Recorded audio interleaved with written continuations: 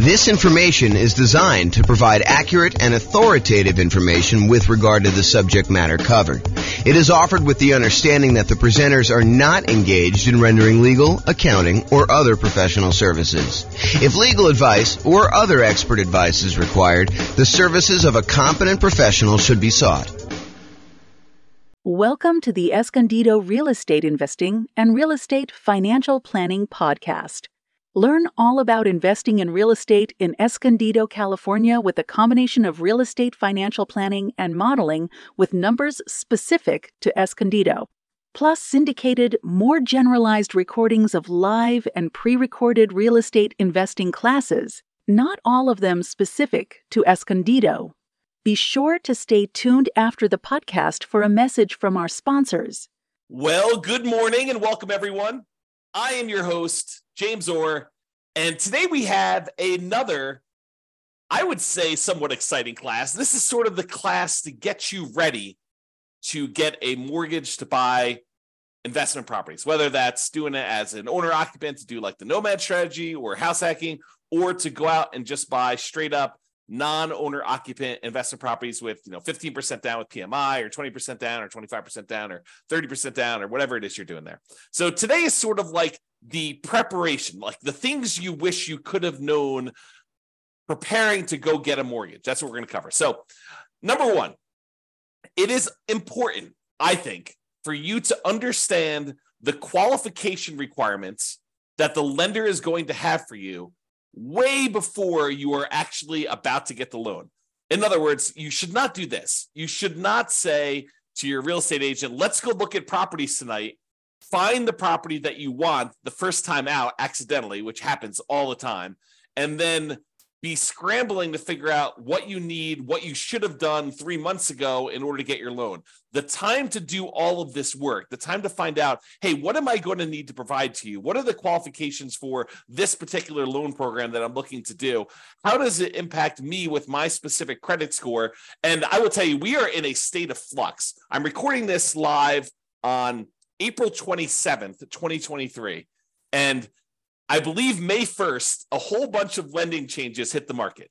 So you really do want to call your lender and find out, hey, what are the requirements going to be for me? How is this going to impact me with my specific credit score going to get this, whatever it is you're trying to do? And so you need to call your lender. You need to find out exactly what the qualifications will be long before you are out looking at properties ready to buy a house. You really want to take care of this stuff and this is more of a bigger picture, like philosophical thing. You want to be strategic about your real estate investing. You don't want to be just focused in on, okay, the very next thing I need to do, let's just focus in on doing that. No, I think you need to be thinking 1, 2, 3, 4, 5, 6 steps ahead, which is why I think you want to go through the process we've outlined for the entire real estate investing strategy. Sure, you can do it if you're like under the gun and you feel compelled to really do it right now. Yeah, you can do some things and then kind of like learn as you go. But it is better for you if you have an understanding of the entire process laid out and you can be thinking a couple steps ahead. As you'll see in some of the tips we're going to give you here, it helps if you started this stuff 6 months, 3 months, at least a month before you're ready to go, so that you can do some things to improve your cash flow, optimize your real estate investing, optimize the loans you're getting, understand like some of the criteria, how these things fit together, how they work, and what your limitations might be, so you don't kind of paint yourself into a corner or get yourself in a situation that you don't want to be in. Okay, so step number one is definitely call your lender to find out exactly what the qualifications will be long before you're going to actually apply. And if you're self-employed, this is even more important, in my opinion. It is different than being an employee. And I personally have gotten caught up in this. I'll probably tell the story. I've told the story before, but if you haven't heard it before, I'm sure I'll tell the story again in the future, where I was going to get a loan. And because I was an owner of a company, I got stuck in this situation where I could not qualify for the loan, even with amazing income, even with amazing reserves. I ended up having to buy the property. I ended up buying 2 properties at the same time. I ended up having to buy one of the properties for all cash. And the other one, I had to get my parents to co-sign with me. A year later, when everything was kind of like unworked out and they kind of like all cleared up, I was able to just do a refinance on the property. But it was very weird as a 45-year-old man calling my parents and saying, hey, So really weird things going on here. I'm trying to buy 2 houses. I'm going to buy one of them all cash. I don't want to liquidate some other investments to buy the second one cash, and I'd really like to have a loan on it. Would you be willing to co-sign for me on this loan? And so I don't know, I revealed to them like all my stuff about my finances and kind of like talk to them. But anyway, I will tell that story another time. But realize that when you are self-employed, it is different than when you are an employee. The rules are different. They're going to need 2 years of tax returns. They will need to show increasing profits over those years. Okay. And don't be penny wise and pound foolish. I know there's a lot of folks out there, I'm not saying this is you, but I know there's a lot of folks out there that they think the name of the game is 100% reducing how much money they make by maximizing the expenses they have and showing almost no income, so they have almost no taxes on their tax returns.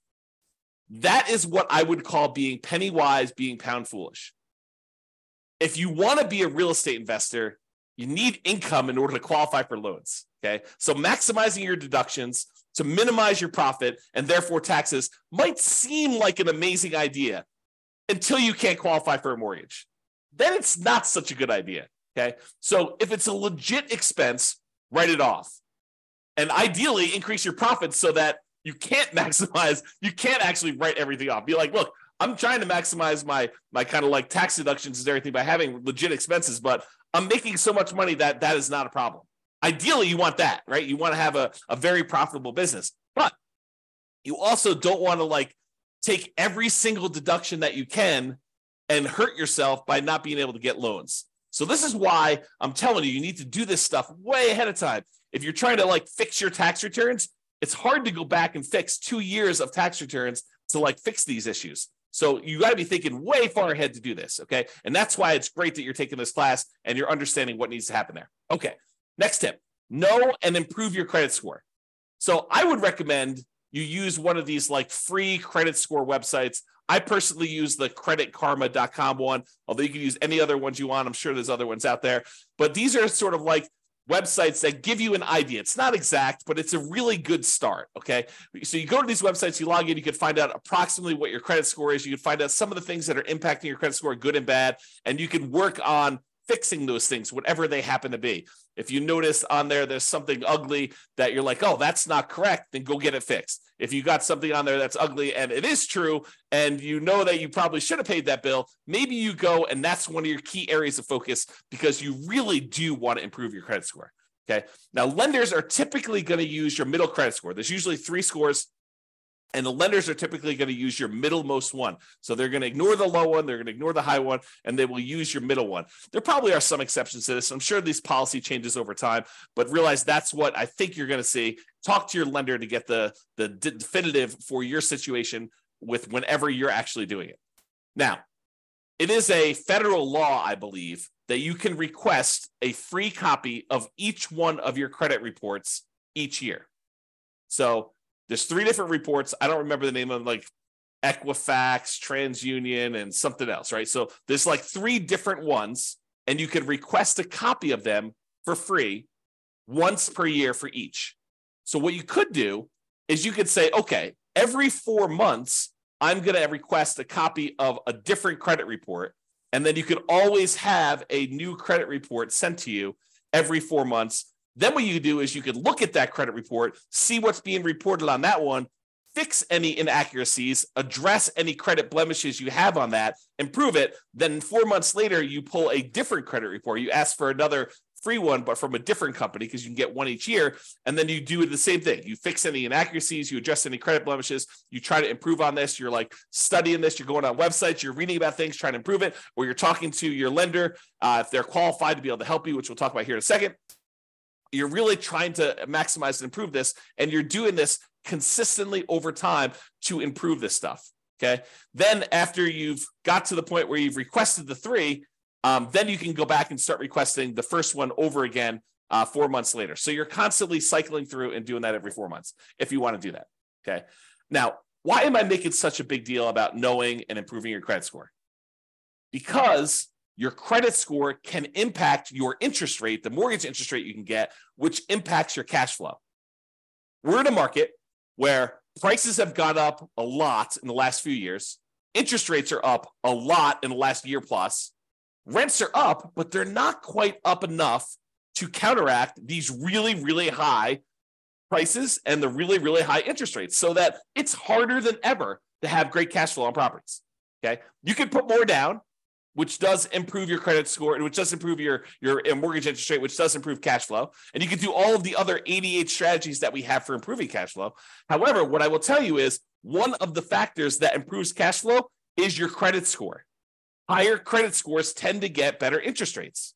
So it's worthwhile for you to fix this stuff, especially if you plan on doing this repeatedly. You don't want to have, something that you could fix upstream, your credit score as an example, that is going to have an ongoing repeated impact that is going to last for, in some cases, 30 years. You go get a mortgage interest rate in a property, and if you decide that you're not going to ever sell that property or refinance it away, that's something that sticks with you for 30 years. Now, sure, you could decide to use a strategy where you're paying that thing off early, or you're refinancing out of it, or you're selling the property and getting rid of the loan. But in some cases, when we're optimizing for achieving financial independence, we're choosing to keep loans, even if they're slightly subpar. Okay? So improve your credit score, because this can impact your mortgage interest rates, which impacts your cash flow. The time to do this is not when you're shopping for a property. Okay, you probably can move the needle a little bit while you're shopping for a property, but really you want to be thinking about this 3 months, 6 months, a year, 2 years ahead of time, so that you can get all of your stuff fixed and you can really optimize this. It's not just like a little bump, it's like the massive changes that you can make. Now, some lenders are qualified to help you improve your credit score. They know what impacts credit score. They've seen it, they've done it. They have real world knowledge, and they can assist you with this. And I would rely on them. I would lean on them to help you do the things that you need in order to improve your credit score. If they're not qualified, if your lender is unable or unwilling to help you, then you may need to hire a respectable, qualified credit counselor, not one of these fly-by-night companies that's going to tell you to do something that's going to ultimately harm you in the end. You really want to focus in on someone who is legit. And you're going to have to ask for recommendations and use your kind of wisdom to figure out who that is, because I can't tell you. Okay. Now, here's a big warning for you.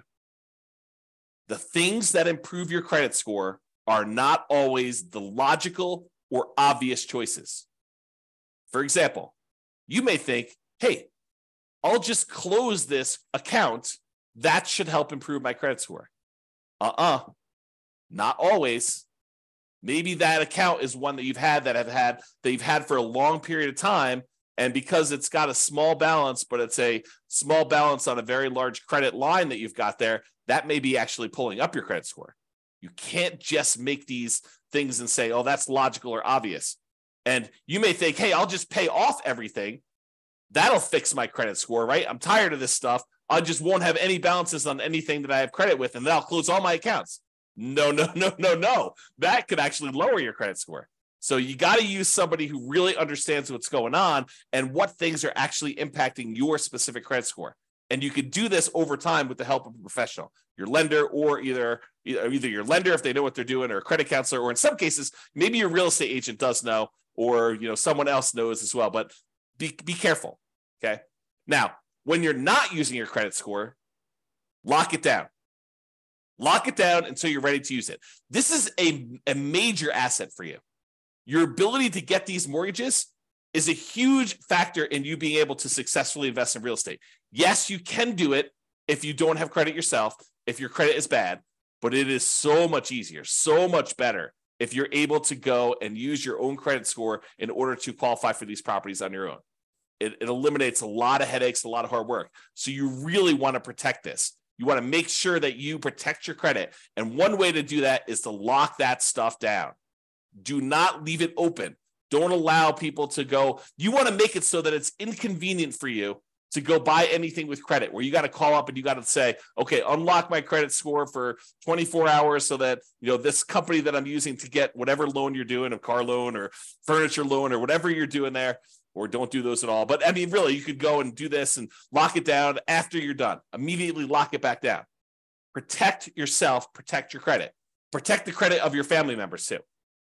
And this is not just you, But if you love somebody, help your parents lock down their credit score, right? Because you don't know when they're going to start to get a little bit confused, and they may do something that they will regret.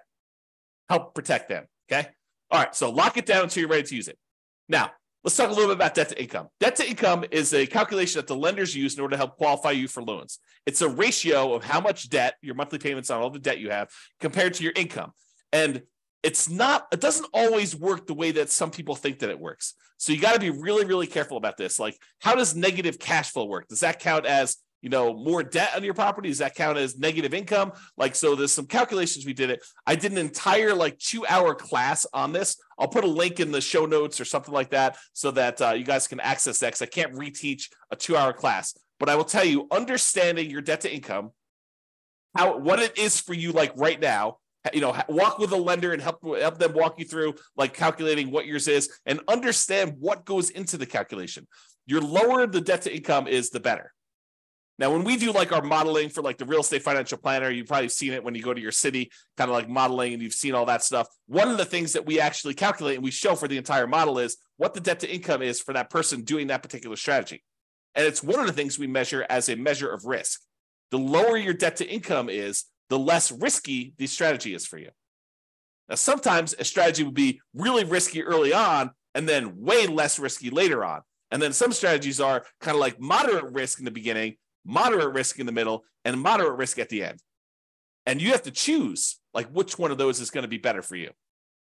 There's ones that I think I prefer, right? I'm okay taking a little bit more risk early on, knowing that I'm going to be way less risky later. But you may decide, hey, look, I'd rather take a medium amount of risk now, a medium amount of risk later, and a medium amount of risk later on, at the end, right? So you can decide how you want to structure this depending on your strategy and what your overall financial situation is, okay? So I just wanted to point out that you should understand debt to income, get with your lender, have them help you calculate it, understand what goes into it, what's impacting your debt to income, what are the levers you can move to improve on it.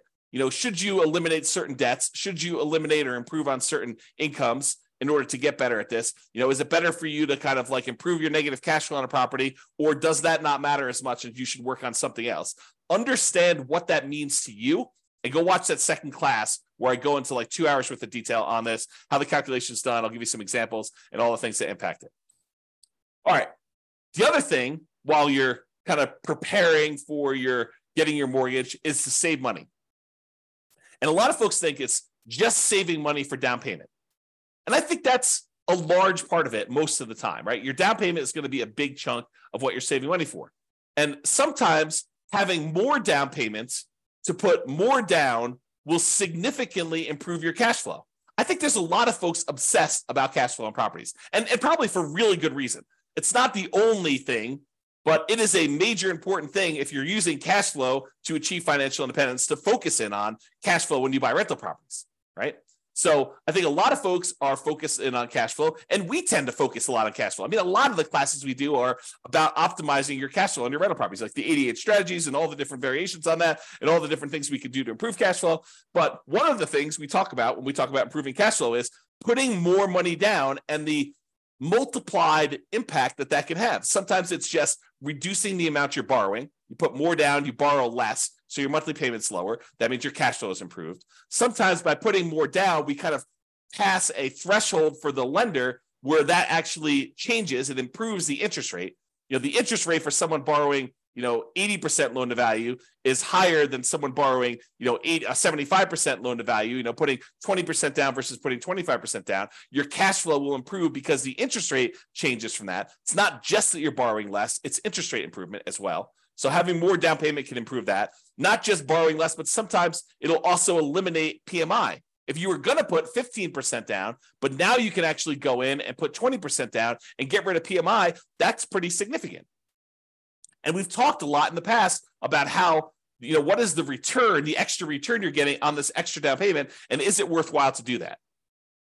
We've done some classes recently on how to do those calculations, so go watch those as well. But while you're preparing to get your loan, you're saving money so that you have this down payment.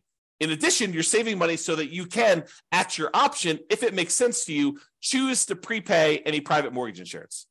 If you're doing a loan like you're doing house hacking or Nomad, and you're putting 3.5% down to buy a duplex, triplex, or fourplex with an FHA loan, or maybe you're even buying a single family home with 3.5% down FHA, or maybe you're going and you're doing like a nothing down VA loan, which is not going to have PMI, but maybe you're doing all these different things where you have these low down payment options below 20% down, and you're going to have private mortgage insurance on those. You want to have the choice. You want to be able to do the math and say, hey, it's mathematically better. It improves my cash flow significantly if I can prepay this PMI. And prepaying PMI is whatever it is. You've got to call a lender and find out, but maybe it's $5,000, maybe it's $7,000, whatever it happens to be for you. And you want to have that option. You don't want to be forced to pay monthly PMI because you don't have the choice. You didn't save enough money to do that. You want to be optimizing your cash flow by deciding whether you do this. So saving money to prepay PMI is important.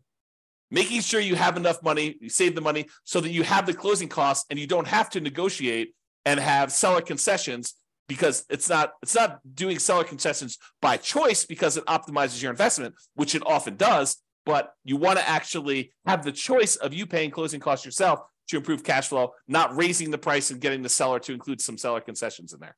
Okay, so saving money for down payment, prepaying PMI, closing costs, and maybe, as we covered in a separate class and like multiple times, is buying down your interest rate. It may make sense for you to have extra money to buy down your interest rate because that could improve your cash flow a lot.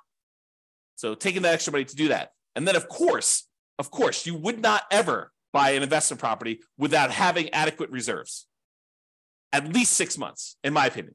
Now, you may decide, hey, look, I'm liquid in a whole bunch of other ways. I feel really, really comfortable only having 3 months of cash liquid reserves.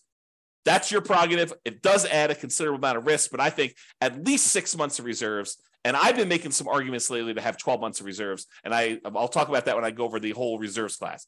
But you should be saving money and having reserves because, and I'm going to use strong language here, okay? You would be stupid to invest in real estate without having reserves, okay? You're asking for trouble. It's like intentionally going and putting yourself in harm's way because you just didn't plan. You got to plan. You got to have reserves. So make sure you do some type of reserves. Invest. Make sure you save the money in order to do reserves. And then finally, saving money so that if you're buying a property and you're putting less down and you're having some negative cash flow because you didn't put enough down. If you put enough down, you probably wouldn't have the negative cash flow, but you're choosing to put less down. Maybe it's 0% down or 3.5% down, or for an FHA loan, or 5% down for conventional financing, and you're deciding you're going to have some, or maybe you're putting 20% down, and your market is such that it's really hard to make properties cash flow, even with 20% down or 25% down. I've seen that a lot, right? So maybe you have negative cash flow. Well, one of the ways you can make your investment more conservative, less risky, is you can set aside whatever negative cash flow you're likely to have, and you can calculate out how much that negative cash flow will be. You'll be like, look, the first year, it's whatever it is, negative $200 a month. But I think rents are going to go up about $50 in year 2. So the next year, it's going to be negative $150 a month. And I think the rents will go up another $50 when I renew the lease the year after that. Okay, well, now it's only going to be a negative $100. And then the next year, rents go up $50 and your negative cash flow is going to be about $50 a month. And then the year after that, you raise rents $50 and you don't have negative cash flow at all. Well, you could sum up $200 a month in negative cash flow for the first year, $150 a month in negative cash flow in the second year, $100 a month in negative cash flow in the third year, $50 a month in negative cash flow in the fourth year, and then zero from then on. And you could say, what is the sum of all of that negative cash flow until this property is actually likely to be very positive? And you could set that money aside in a separate account, maybe right next to your reserves, might not be the worst thing in the world, and then have that money just sitting there because you know you've got negative cash flow coming. So why not set it aside? It's probably cheaper to set that negative cash flow aside than it would be to put more down in down payment and actually get rid of the negative cash flow. So you could do this calculation, right? And we will do this calculation in future classes because it's a calculation I do. But you can calculate out, hey, if I put this amount down, that reduces my monthly payment by whatever it is. It's about, the general rule of thumb is for every $10,000 you put down, you end up saving about $50 a month in your monthly payment. So if you set aside, $10,000 in order to reduce your monthly payment by $50, that would save you $50 a monthly payment. But if you look at your negative cash flow, if I save up, $2,400 in year one, and $1,800 in year two, and $1,200 in year three, and $600 in year four. If I do my math right, that's probably around $6,000. I don't know exactly what it is. I'd have to go add them up, but just off the top of my head, it's probably about $6,000. Well, $6,000 to get rid of like your negative cash flow risk, right? It doesn't completely eliminate it, but it really reduces it when you set all the negative cash flow aside up front versus putting an extra $10,000 down just to save $50. Might be better to set that $6,000 aside for your negative cash flow. And that's what I'm talking about. Okay. All right. So saving money, down payment, prepaid PMI, closing costs, buying down your interest rate, reserves, and negative cash flow, setting aside any negative cash flow you have. All right. Let's talk about what you're likely to be requested in form of documentation from your lender in order to get the loan.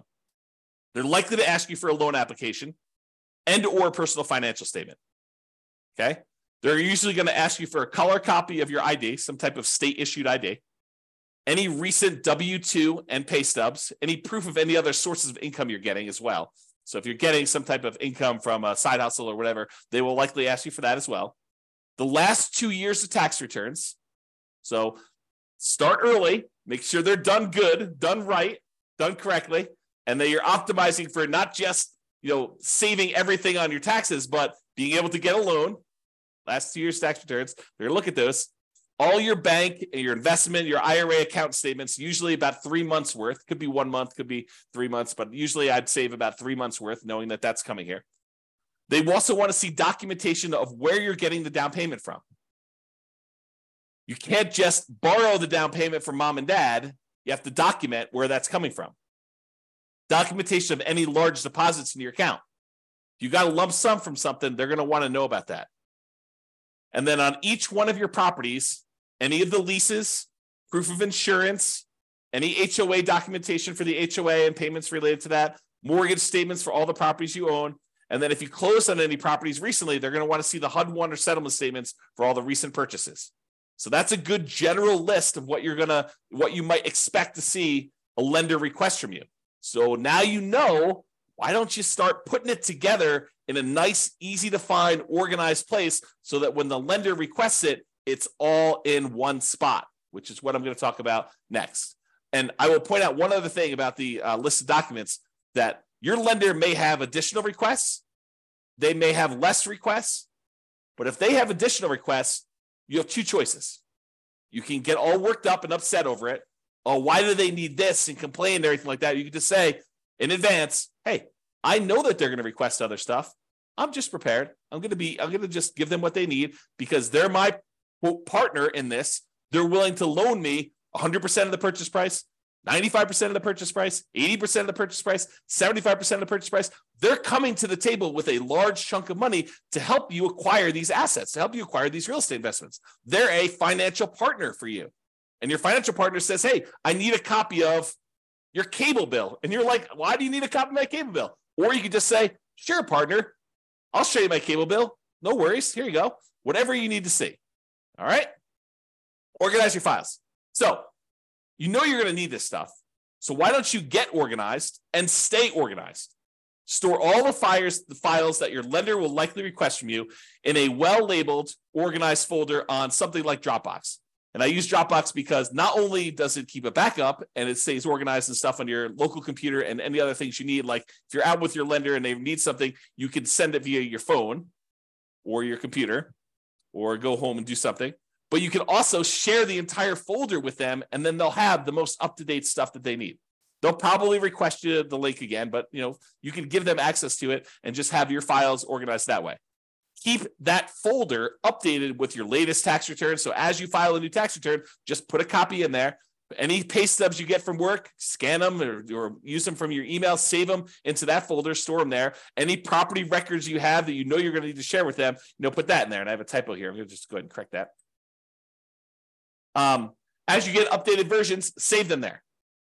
That way all your files that you need to send to lender are all in one place. And this is especially helpful if you know you're going to be getting loans regularly, or you're going to be buying a bunch of properties all in a row, and you're going to need to use this like more than one time. It'll really help you. Okay? In conclusion, understand what the rules of the game are. what your expectations and the qualification standards are for getting loans. And then get and stay organized to make applying for loans fast, easy, and low stress. And I'll add one other thing. Start early. Be thinking strategically ahead of time. Okay? Start early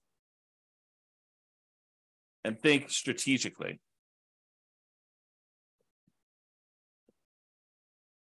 Okay? That's all I got for you. This has been James Orr. Hope you enjoyed this class. I definitely enjoyed it. And we will talk to you at the next class. Bye-bye for now. With home prices up, mortgage interest rates up, and rents up, but not quite enough to counteract the higher prices and interest rates. Cash flow on rental properties in Escondido is harder than ever. Book a call with the Real Estate Financial Planner to apply our proprietary 88 strategies to improve cash flow on your rentals. See the show notes for a link to schedule your call and improve your cash flow today. If you're a real estate agent, lender, or professional in Escondido that wants to help our real estate investor listeners, consider reaching out to learn about collaboration opportunities with this podcast. We'd love to add more value to our listeners by having you assist our investors buy, sell, and finance their real estate investments. See the show notes to schedule a call to discuss collaboration opportunities.